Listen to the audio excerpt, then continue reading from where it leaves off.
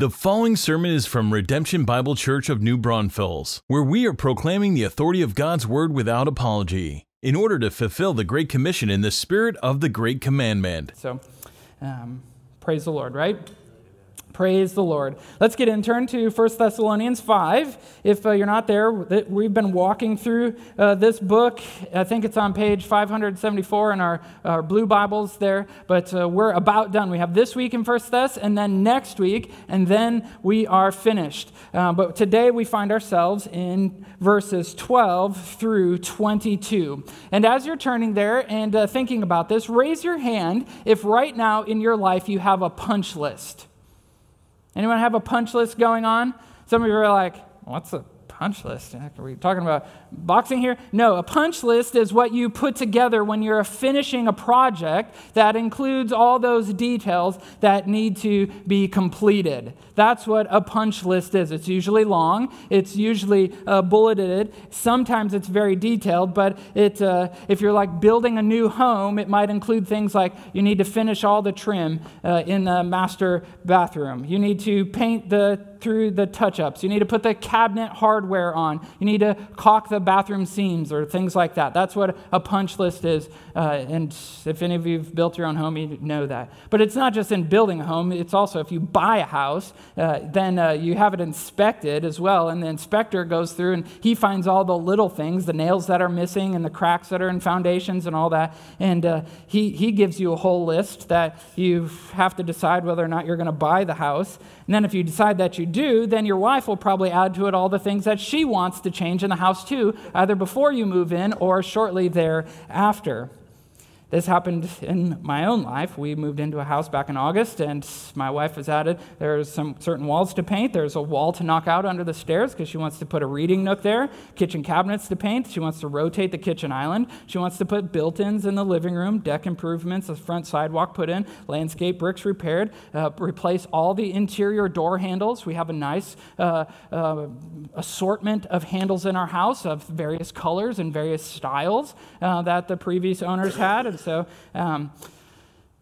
the list is exhausting, isn't it?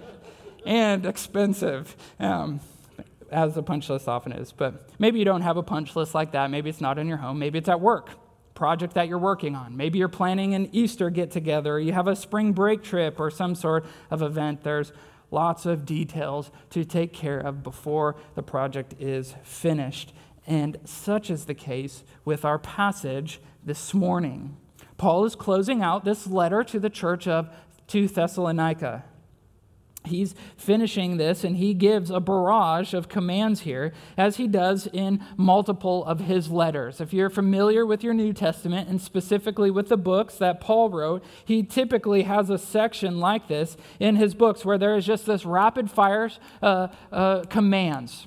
Not a whole lot of explanation. It's just do this, don't do this, or love like this, or as you'll see what we have today. And so what he's basically just saying is, as he wraps it up, in light of everything that he's just written, the truth that we've seen up until this point, he's saying, now live this way. Here are the ongoing responsibilities to take care of. And so our passage here, specifically rather, it's in light of this command to be sober or alert or disciplined in how we wait. But here are our orders, this spiritual punch list, if you will, to get our work going. So let's read it here.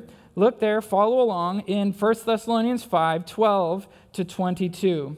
Notice the rapid-fire style as I read. It says this, "We ask you, brothers, to respect those who labor among you and are over you in the Lord and admonish you, and to esteem them very highly in love because of their work. Be at peace among yourselves. And we urge you, brothers, admonish the idle, encourage the faint-hearted, help the weak, be patient with them all. See that no one repays evil for evil, but always seek to do good to one another and to everyone.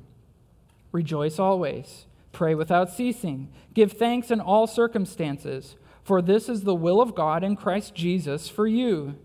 Do not quench the Spirit. Do not despise prophecies, but test everything. Hold fast what is good. Abstain from every form of evil." We'll stop there and take a deep breath after all of those commands. And so, like I said, here is a rapid-fire list of ongoing responsibilities that we as a church have to continue in. And so it fits nicely into kind of 4 groups, but there are multiple instructions, multiple commands within each of these categories. And so our ongoing responsibilities as believers, as a church, include first this: to love your leaders. It's the first item on this punch list. In this letter, if you've been reading and following and remembering with us, in these few pages or 5 chapters here, much has been said about the importance of godly leaders and what godly leadership looks like within the church. We've seen the practices and the priorities of the leadership. And so let's just refresh our memories for a minute. Turn back to chapter 1 here. And let's just kind of walk through it, beginning in chapter 1, verse 2. What are godly leaders? Who are these people? Well, first, leaders are those that are constantly praying, right? Chapter 1, verse 2. First mark right out of the gate, leadership is a man or a woman who is praying for their people. And then in chapter 2 is really all about leadership. We saw this, if you remember, this is what uncommon leadership looks like. It's what leaders worth following look like. And he just goes through it. We don't need to read through it all, but he says they're bold with the gospel. They're not afraid of theological conflict or persecution. They're out to please God here, as you see, not man, and therefore they don't flatter. They're not greedy. They're not deceptive. These are marks of a godly leader. He says they're gentle like a mom. A new mom. They're affectionate and sacrificial. They're not demanding nor attention-seeking. He goes on, then he says they're hardworking. They at proclaiming the gospel. They're not burdensome. They're in chapter 2, verse 9 is where we are. Just following along here, he goes on, verse 10 of chapter 2. We are to be full of integrity, men and women of integrity, not underhanded, not shady. There's no, skepticism about their conduct, but they are holy and righteous and blameless. And last, like a dad, he says, they are committed to discipleship. Leaders are committed to investing in others, moving them along in the process of sanctification, seeing that they become saved and then matured and then multiplied in their faith. And through all of this, in chapter 2 and chapter 3 and chapter 4, we see permeated in all of Paul's leadership and the leadership style that he is commending is love, right? Paul's love for the people that is then reciprocated that he finds here in Thessalonica. And so this is a work in progress, right, as God raises up leaders. But the command here, and back to chapter 5, to our passage today, is to love our leaders. You know, on this punch list are these commands to respect, to esteem highly and love those that lead among you. So look at here. He says, we ask you, brothers, to respect those who labor among you. So here's this, it's a repeated concept now, that leaders are those that work hard, those that put in the time throughout the week. But also here, look, who are over you in the Lord, this spiritual oversight. And this is referring to really, another word for elder or pastor is the word overseer. Who God has, these men that God has raised up to have spiritual oversight over the church and over its people.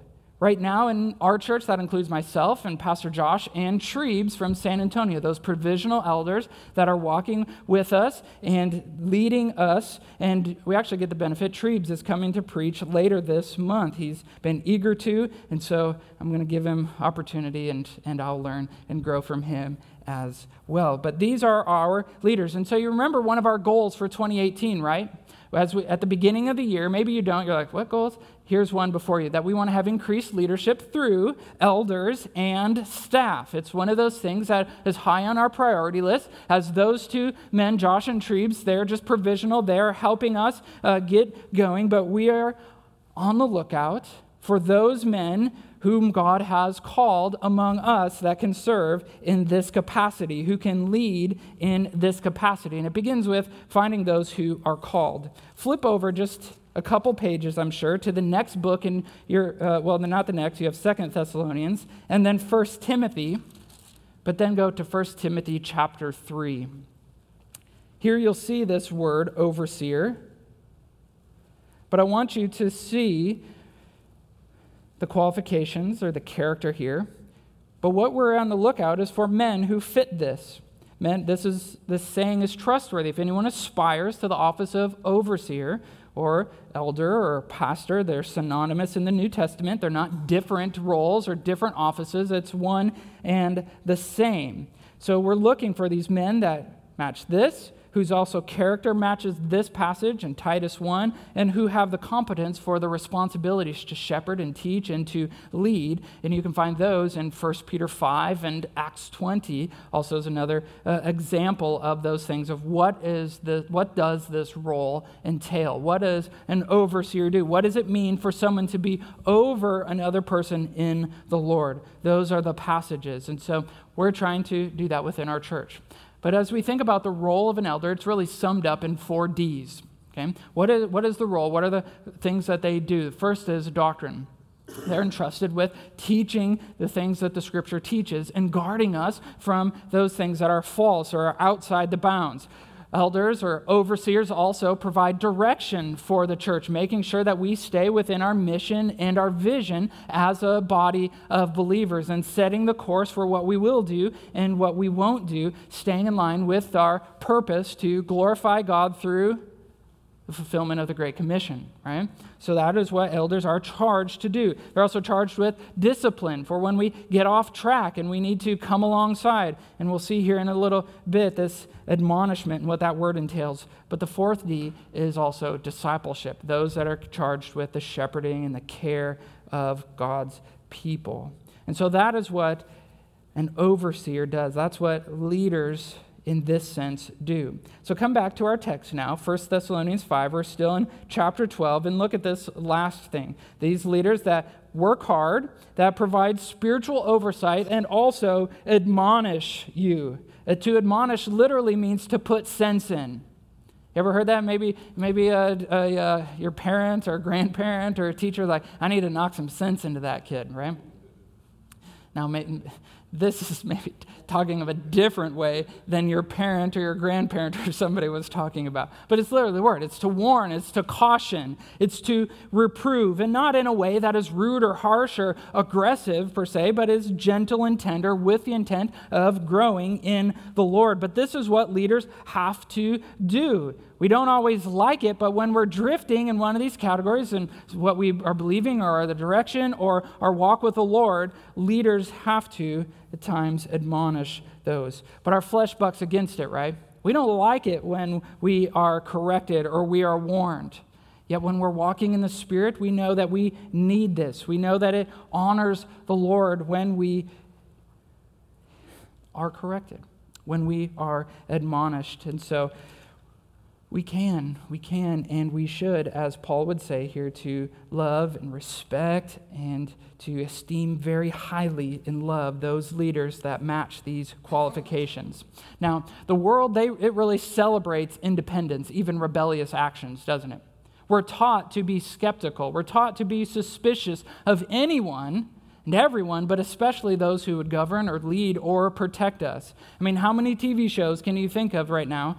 Maybe you've never thought in these terms, but now that I'm telling you, you probably will. But how many TV shows do you watch where the main character, or one of the good guys even, is celebrated for how they buck the system or disregard the law or do things their own way?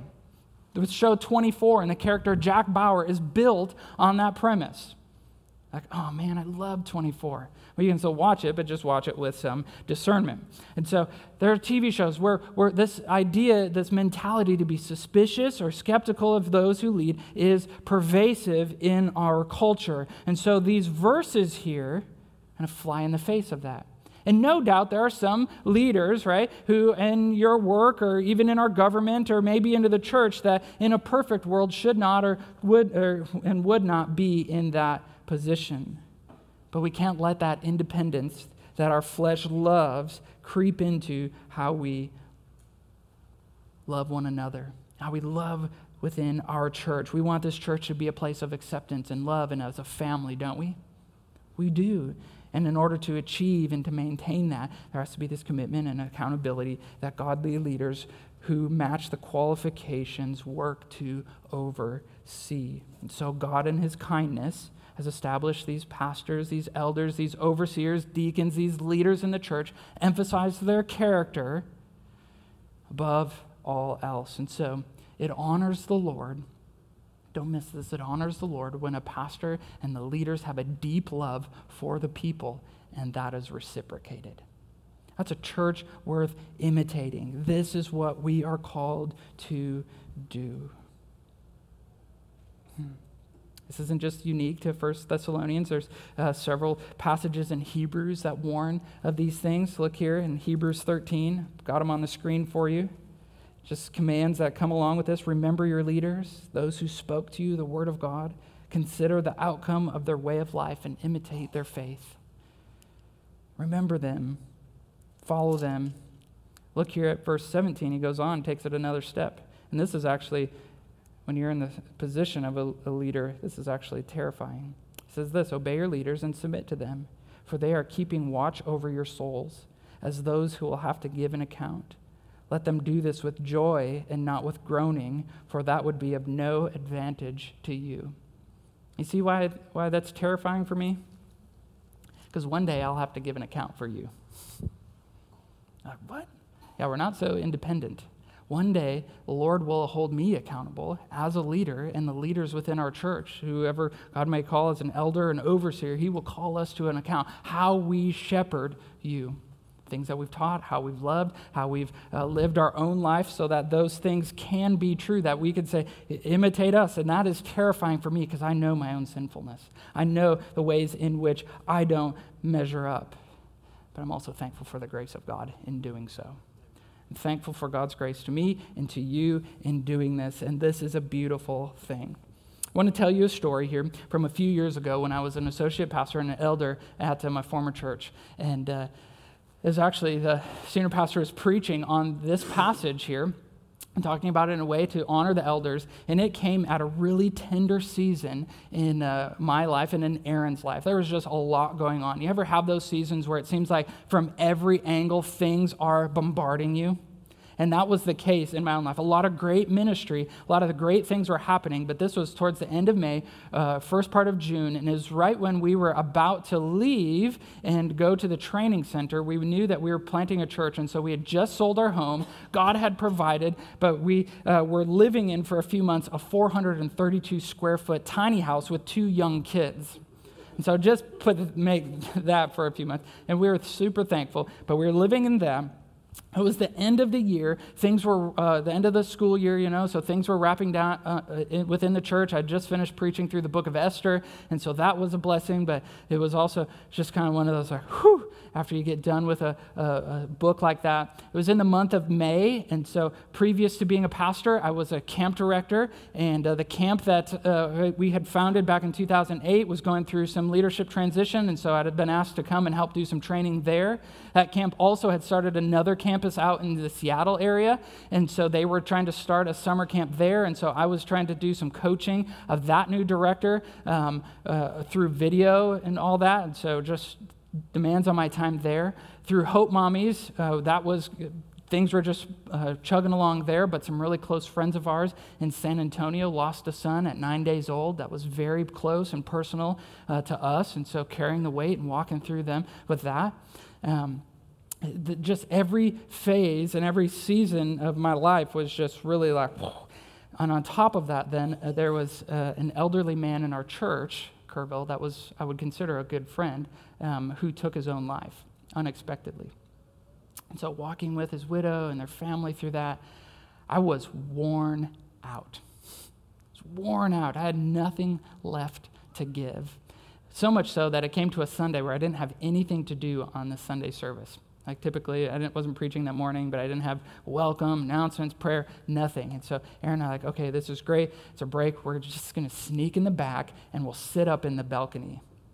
Maybe as some of you guys do, you just come in right before the service started and sit in the back, all that. Just teasing. But But we just, all right, we're going to come a little late. We're going to sit back there because we just need to be fed today. Not really realizing what was going to be preached on. So we sat up there, and we're just, points, just crying. It was just a tender time for both of us. And Chris is preaching through this passage, and there was a family that was sitting up, just a regular family in our church. They just came. They had 2 young girls. And, in the middle, through the sermon, on the little bulletin thing they had, they pass it back to me. And it was almost like those junior high notes that you get, will you go out with me, circle yes or no? But it was, will you come to lunch with us, circle yes or no? And I passed it back there. And Aaron and I, at the beginning of the service, we had already said, no, we don't want to go out with anyone. We just need to go home. We just need a break for a day. And yet, in this, I just realized that the sense that the Lord was caring for us through his people. Here was a family that was loving us, and we went after church, and, it wasn't a gourmet meal. It was something simple, but it was in love, and there was a lot of care and respect. They had no idea what was going on. Absolutely no idea. We weren't connected. We weren't best of friends. Obviously, I knew them, been in their home before, all that as a pastor, and they just took this passage seriously and cared for us in a very simple way, and was God's means to care for us. Why do I share that with you? So you can be like, wow, Blair's cool or anything? No. Just to show you the power of what we do as a body of believers when these verses are lived out. This isn't an authoritarian command or commands that we're giving. Respect your leaders, fall in line with what they're saying. It's not the case at all. But there's something beautiful that happens when that is mutual, when those who lead can do so with joy and with love for you that is reciprocated back. Because we're people too, right? We're not exempt from these things. And so just a sweet example of God's people loving their leaders in my life, and it's happened in a multitude of ways. But let's hear. We don't want to belabor this point. There's several ways to do this. Look how verse 13 ends. Be at peace among yourselves. You laugh. That's one of the best ways a body of believers can love their leaders, is for the people to be at peace with one another. Quarreling, divisiveness, meddling not only hurts others, but also the leaders who have to negotiate, right? As when your kids fight, parents step in, and it's a headache for the parents. When sheep bite, the shepherds have to wade in and break it up. And so when we are at peace, that is a very practical way of loving not only one another, but also loving the leaders. And so be at peace with one another. Be at peace. Learn how to love one another. How else can you do this? Well, many of you are good at sending me texts, and I know one another of ways that just encouragement through calls, through emails, through texting. Continue to do this with your leaders. Not just me. This isn't, I'm not trying to be self-promoting here, but those that lead, those that work hard, those that follow these things that are over you in the Lord. Many of you in here are on ministry teams. You're in small groups. You have leaders that lead each of those arenas. You respect them for the work that they do, what they put in throughout the week to schedule and equip and train you, or do we just balk every time something changes? Believe me, they're not doing it for the pay. They're not doing it for the accolades. They're not doing it for the position. They're doing it because they love the Lord. They're committed to the mission of this church, and they love you. They love you. So let's love one another. Love your leaders. Look where it goes in verse 14. Lots of things going on here. Second, our ongoing responsibilities as a church include care for one another. And so now the relationship between leader and the people goes to one another. The first item on the punch list here was really couched in a gentle request. You see verse 12 here as we ask you, but look how verse 14 begins now. There's a little more pop, right? We urge you, brothers. And then it's followed by these 4 commands. And as we look at this, notice who is to do these things, right? We urge who? You, brothers. right? This is biblical soul care. These are commands for everyone. Don't miss this. These are things that each of us do, and you'll see the importance of it in just a moment, because these are the reasons why we believe so firmly in small groups and in biblical soul care and what we say mutual ministry, that each of us has a responsibility for everyone. This is another one of those goals that we talked about for 2018, that we would have an increased care through our small groups and subsequently through what we call biblical soul care. As a practical thing, one of the things you've heard me talk about is we've joined with our other Texas churches to bring on a pastor named Lee Lewis, who you'll get to meet in April. He's going to come and preach again, yes, and also then to begin a time of training in leadership in how to mutually care for one another and how we do that as a body of believers in light of these verses. And beyond that, then, the beauty of bringing him on is he's helping us to launch freedom groups, which will be small groups for things like addictions and whatnot that will begin hopefully next fall. And it'll also give us the ability with having him on as a professional counselor to do intensives when life just requires it. But those things are nipped in the bud and become minimal when we are caring for one another, when we are mutually invested in one another's lives. And so, verse 14 and 15 and on really teach us how to do this. Look at these three categories, rather. As we are walking with someone, we need to discern or assess where they are. And so he gives three categories. He says, we urge you, brothers, first to, are they idle? Are they idle? And maybe in a different translation it says unruly, or disobedient, or insubordinate. The idea here is actually the phrase comes from extra biblical Greek, and it's a military word of when a soldier is out of rank or not following in line or not following orders. He is idle or he is unruly. He is going his own way. And what needs to happen here? We are to admonish that person. We are to put sense in, get them moving back on, to warn them, saying, no, don't go there. And we have to do that in one another's lives. But it's not always the case. Sometimes it's not just a matter of rebellion or idleness or insubordination. It could be that they are faint-hearted. You see that next one? Encourage the faint-hearted. They're sad, they're worn out, they're weary. What do they need? They need encouragement. This means to console, to give courage, to put courage into their bones. They might just need a hug. They might just need a quality time. They just need a little encouragement to know that somebody cares. What's the next category here? It's those that are weak. There's debate over this, but it could really be either physical or spiritual. In the physical sense, maybe it's somebody who is elderly, who's feeble, who's walking through sickness or an illness or just had surgery. They need help. They need service. They need gifts. They need time, people to come alongside them. In the spiritual sense, maybe it's somebody who's very susceptible to sin. For whatever reason, they are tempted. They're in a situation to where they are weak spiritually and giving into things that they know that they should not. Maybe they're struggling with just the assurance of their salvation. Am I saved? Am I not? What do they need? They need help. They need that friendship, the discipleship, somebody to come along and instruct them in the ways of the Lord. They need biblical teaching. They need to know how to practically escape the situation. They need help. And in any of these situations, what is the underlying ethic? What do we need to be with everyone? Say, patient. That's right. We need to be patient. No matter what category, as we care for one another, as we get into the situations with one another, as we mutually minister to one another, again, we need to be patient. But sometimes as we are walking with someone, we can see the way ahead very clearly. It seems that the decision is very simple, and so we get a little testy about it, don't we? We get a little impatient. Maybe that's just me.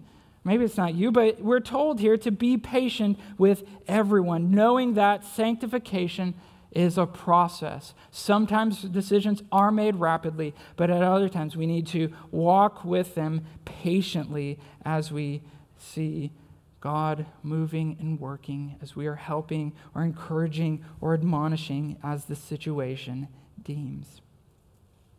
We can't get too impatient to say, this is just taking too long. But look what else. How else do we care for one another? Are we to repay evil for evil? No, we're not supposed to do that. We know that. We can say that. But the reality is that we get offended when we're in relationship, right? This idea, we say, oh, this is great. We're a family. We want to care for one another. We want to be involved in one another's lives. And some of you are like, yeah, I tried that before, and I'm not getting in there. There's a lot of risk that comes when we're involved in other people's lives, isn't there? And we can be offended. We can be hurt. Our flesh wants to retaliate in kind, evil for evil, offense for offense, but not for believers. God's Spirit lives in us, and so what do? We desire one another's good, even when we're hurt. It's then especially that we retaliate with kindness and forgiveness. Look here, but always seek to do good to whom? To one another, which includes, it's the Bible's word for believers, right? We're to seek to do good to believers, but notice where else he goes, and to everyone. That includes everyone. Who do we get to wish evil and harm upon? Who can we retaliate in the flesh towards? No one. Even that person. I know someone came to your mind. Like, even that person had to do good? Yeah. To one another, believers, and to everyone. Our desire is for their good. And that, beloved, is the message of the gospel, isn't it? That's the message of the gospel, that we who were born as weak, enemies, sinful people of God offended him. And yet he sought to do our good. He sent his only son to die on our behalf, doing what we could not do. It's the beauty of the gospel. This is what Christ did on our behalf. Thank God he didn't respond in kind to his children. He is good and he does good, and he sent Christ to bear the evil that was due to us, to bear the wrath that we deserved. So we have to embrace Christ. If you embraced him, lest you bear the wrath that is due to you because of your sin. And that is good news. That's the good news we want to give away to everyone.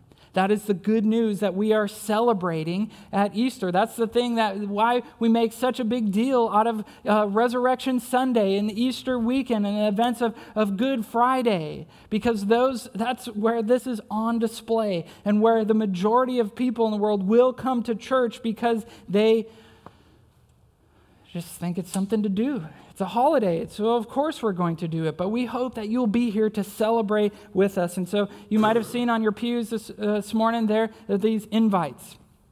This is one of our goals also that we have, is to have increased boldness in our witness this year. And so here's one of those ways to equip you to do that, is take these invites. There's a ton of them at the door as well if you've got family or friends or neighbors to give these to. There's also posters if you want to put those at your place of business or somewhere to invite people to come hear this good news of Jesus Christ. We want to make it available to everyone. We need one another. And God has graciously brought us together for that purpose, that we want to grow in holiness, especially when we need it most. And he's using us to do that good in a dark, dying world, all for our glory? No. For whose glory? Christ's glory. That's right. That's right. And this gets harder to do. It's harder to do, but it requires everything that we have, right? It's hard to do these things.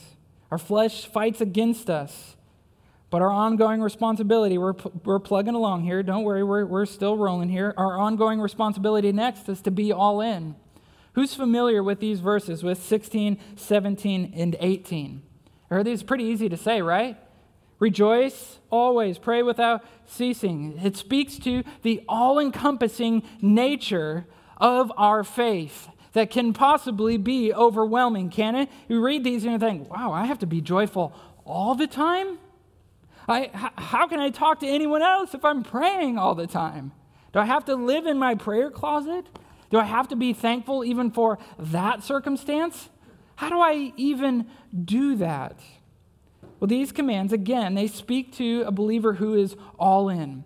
There is no part-time faith. Rather, faith isn't a department of your life, it is your life.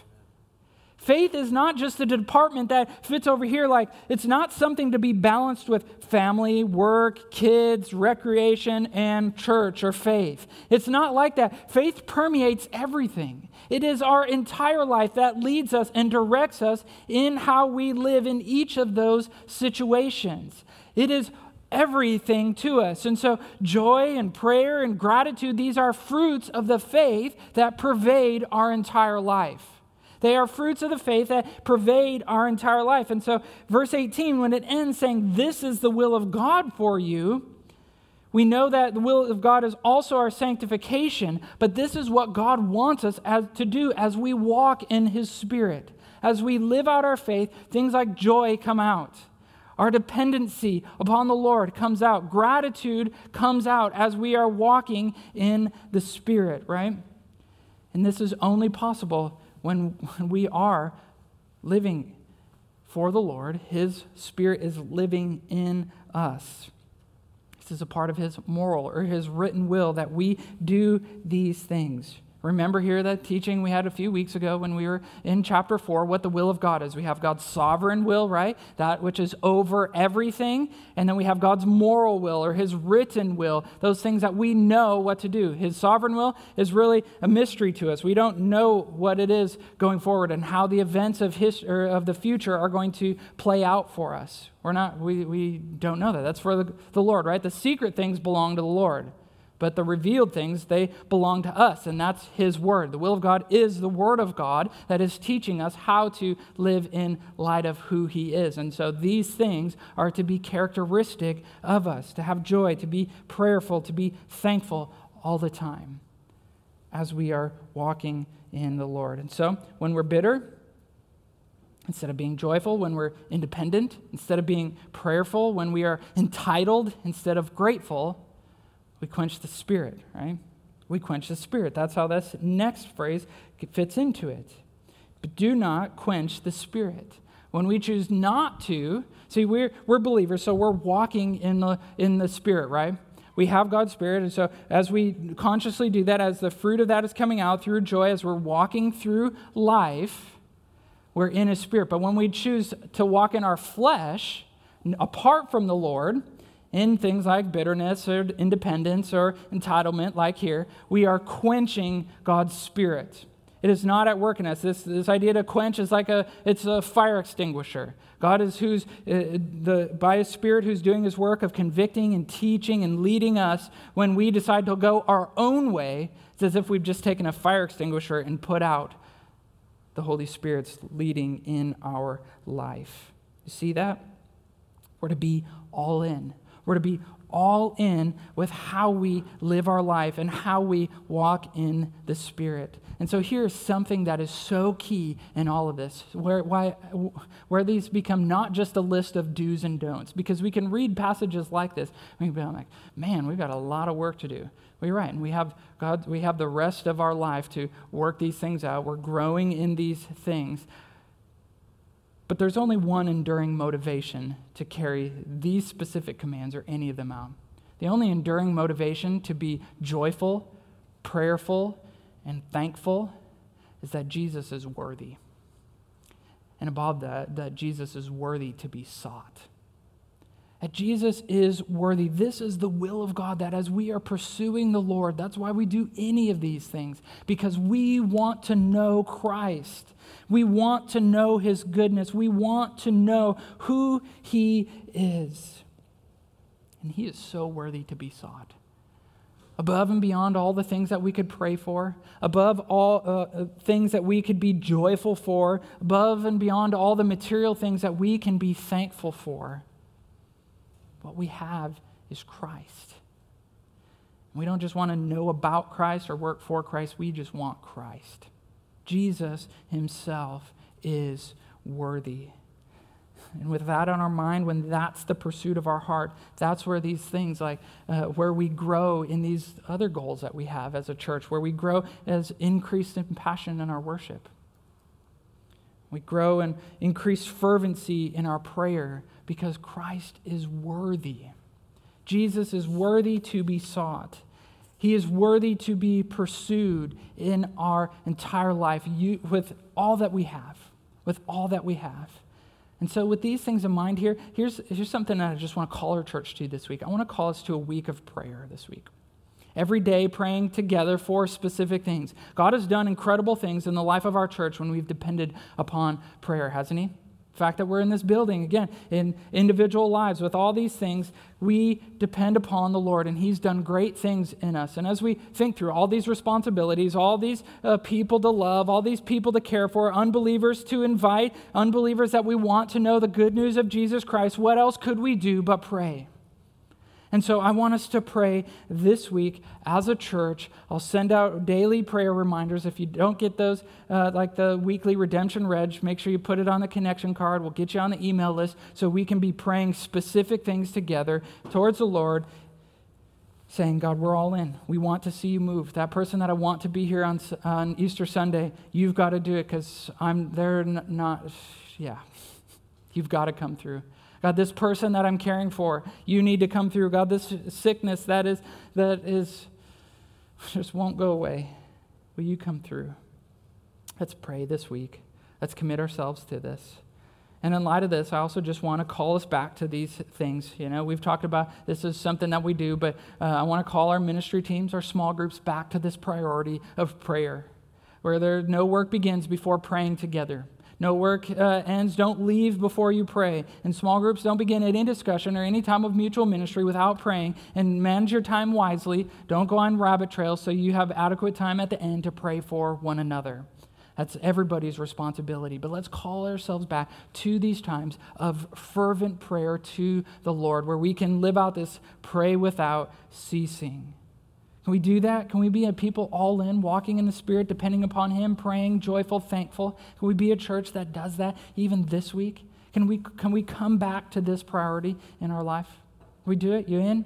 You want to do it? Are you all in? Be all in? Okay, let's do it. And let's use this final item on the punch list as we wrap up here, is to use discernment. At first glance, there might be some confusion about these verses here, about these commands. What type of prophecy is he talking about? I thought that stuff was just like in the Old Testament, or those guys that show up on, TBN that are asking for money and are prophesying through the TV screen and all that. I thought that, what's he talking about here? Don't despise prophecies. Test everything, hold fast what is good, abstain to every form of evil. Well, there might be some confusion here, so let's just explain it. Let me unravel it a little bit. When the Bible talks about prophecy, it talks about it in two categories. There's two aspects to it. There's foretelling, and there's also forthtelling. Foretelling is probably what comes to mind when somebody is able to predict or to tell future events. The foretelling. And that does happen. We've got many books in the Old Testament, those major and minor prophets. A significant portion of our scriptures is written prophecy about things that have happened in Christ's first coming and in those centuries, and things yet to be fulfilled. But this idea of forthtelling is also very prevalent.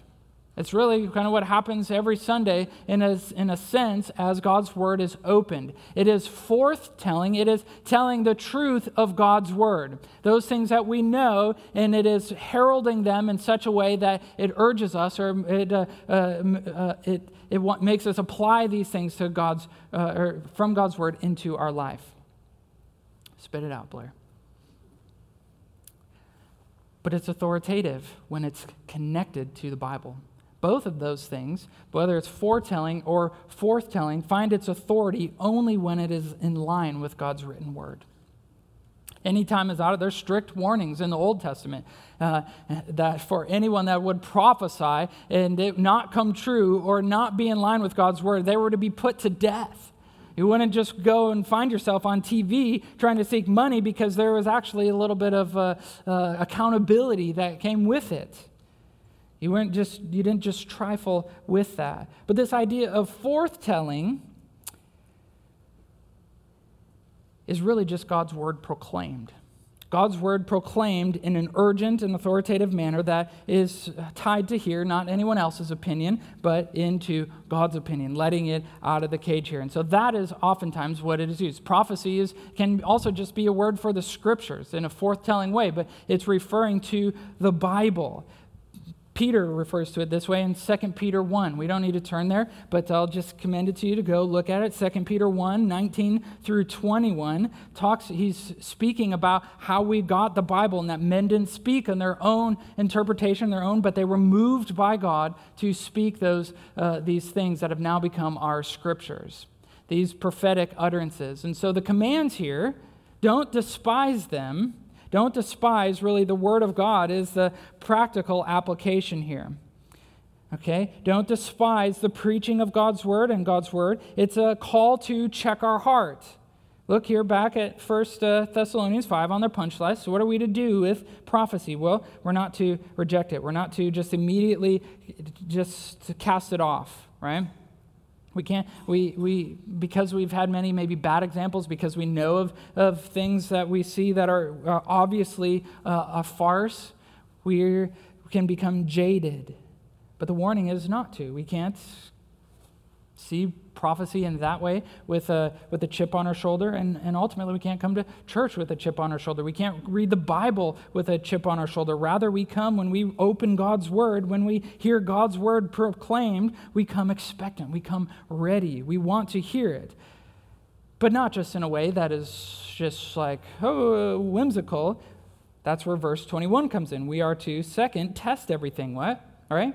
Against what? We test it against the rest of Scripture. In Acts 17, those Bereans, those people, they were called noble because they took what was being proclaimed. They didn't just take it, but they examined God's Word to see if these things fell in line. That's what it means to test. We hear it, we come expectant and ready, but we also come with discernment. And then, third, depending upon the results of the test, how it fits in line with Scripture, if it's good, what do? We hold fast. We grip it tightly. We then live diligently and we embrace it wholeheartedly. If these things are true about God, then let's live it out in our faith. Not just, okay, yeah, that was good. Now on to the next thing. No, we hold fast to it because it is good. We know that it comes from God's Word, and so we are going to live in light of God's Word. But if it's not, then verse 22 comes into play. If it's not good, if it's evil or even has an appearance or a form of evil, what should we do? Abstain, reject it, let it go. And this might be because it's false teaching, it's a bad influence, or it's outright evil behavior. And so we're to abstain, we're to reject it, even if it has the form or the appearance or the tradition of evil. And these things are the hardest for us to let go sometimes, right? As we examine God's Word, as we look to God's Word, sometimes maybe even these things that aren't inherently evil, but because they're a tradition or a form that we've held to for so long, that we want to just, we're like, I can't, I've latched onto this, but maybe we've latched on to the wrong thing. We've latched onto the form and we've missed the heart, right? And this gets off. There's all kinds of things here. We've heard teaching on how to dress, or the unbecoming behavior of Christians in certain generations and certain contexts, how to do church and all these things. And it's not that they're necessarily wrong, but it's over time, they become more about the form or the tradition and have thus then crossed the line into being evil because it's taken our focus away from that which is truly good and that which is truly of the Lord. And so we need to abstain. We need to put those things away. And this is where discernment comes in. And discernment in the Spirit. Walking in the Spirit. You see the theme in all of these commands? You see the theme in all of these commands in this punch list here that's going on, these ongoing responsibilities that we have? If we are walking in the flesh, what's happening? It's bad, right? It's bad. Things are going to go wrong. And discernment used in the flesh has destroyed believers and relationships in churches for centuries. Discernment used in the Spirit, when we're walking in the Spirit, trying to decide what is right, what is wrong, staying tethered to God's Word, we're going the right way. Things happen. We stay tethered to God's Word. We live in a way that honors Him. Are we walking in the Spirit? Are we living in the flesh? And so we come back to the Word in each situation. We weigh its teachings against our beliefs, against maybe long-held traditions, against practices, and then we live accordingly. So how do we do that? Well, first, in light of these things, we check our heart. We check our heart. Are we despising? Are we ready? Are we acceptant? Then we open our Bibles to weigh the teaching, to weigh the prophecy. We see what it says. And whatever the test comes, then we step out in faith, in obedience, living in light of who God is. We use discernment. There's a lot on that punch list, isn't there? You're like, man, we're getting down to lunchtime, right? There's a lot on the punch list. And again, beloved, these are our ongoing responsibilities, those things that we are called to do as we live for the Lord, as we live here in this church. We'll always be growing in these things. We'll always be maturing in these things. Some are easier than others, and it's a process, remember, as we put to death our flesh and we walk in the Spirit. And thank God He has lent us His aid, hasn't He? Thank God He has lent us His aid as we work our way through, as we complete this punch list, and we look forward to that great day that God has for us. Amen? Amen. Let's pray and pray this simple prayer.